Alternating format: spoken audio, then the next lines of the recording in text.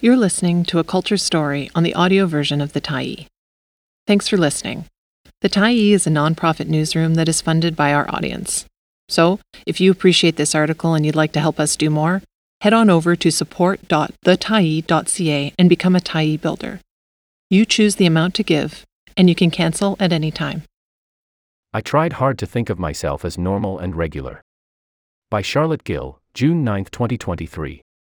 Editor's note: award-winning BC author Charlotte Gill released her memoir this week. The book, Almost Brown, a mixed-race family memoir, is an anticipated exploration of growing up in a mixed-race family and the systemic forces that shaped its members' lives.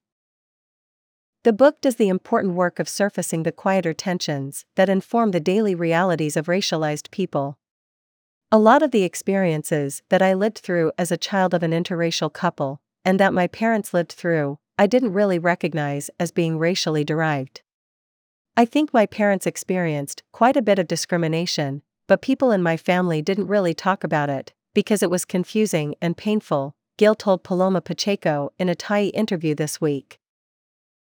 Gill's book makes important connections between our everyday experiences and the systemic forces that underscore them. I think in probably many of our families, we believe that we're just average people, we're affected by our own personal decision-making and not really subject to the winds of history. But I could really see, when I started thinking about colonialism and even how my parents arrived in each other's company way back in the 60s, how influenced everyone had been by the winds of history, she told Pacheco. Because if the British had never been in India, I doubt my dad would have shown up in London when he did, and I probably wouldn't exist.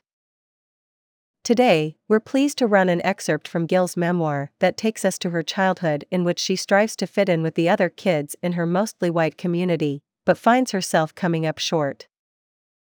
Our town sat adjacent to a large Canaan Kehaka reservation, and many of the children from that community attended public school with us. They learned about their own ancestors, their very own tribes, as if they were disappeared figments from the past. We learned about Jim Crow, too, but not in any serious or impactful detail, as if these laws were mere administrative relics governing the function of water fountains and entrance signage. I took my share of Scamp-Run exams, the ones with the empty ovals that you fill in with a pencil. I grew to dislike them, but not for the usual reasons: the performance anxieties, the ticking clocks, the long rows of desks lined up in the gym, or even the prospect of my father scrutinizing my results.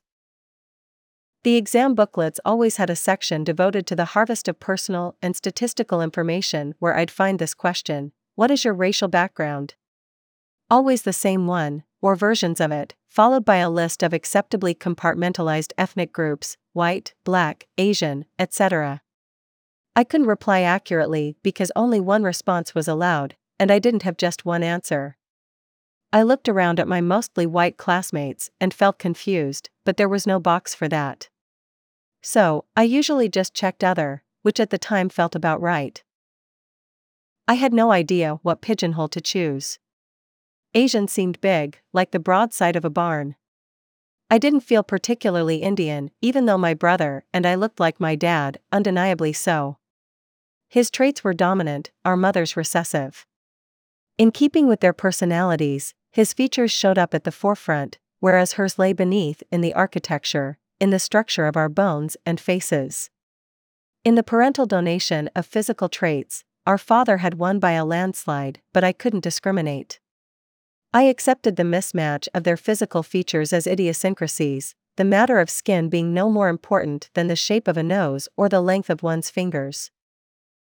I didn't perceive the value, the meaning of the difference between them, nor the shade variegation I shared with my brother.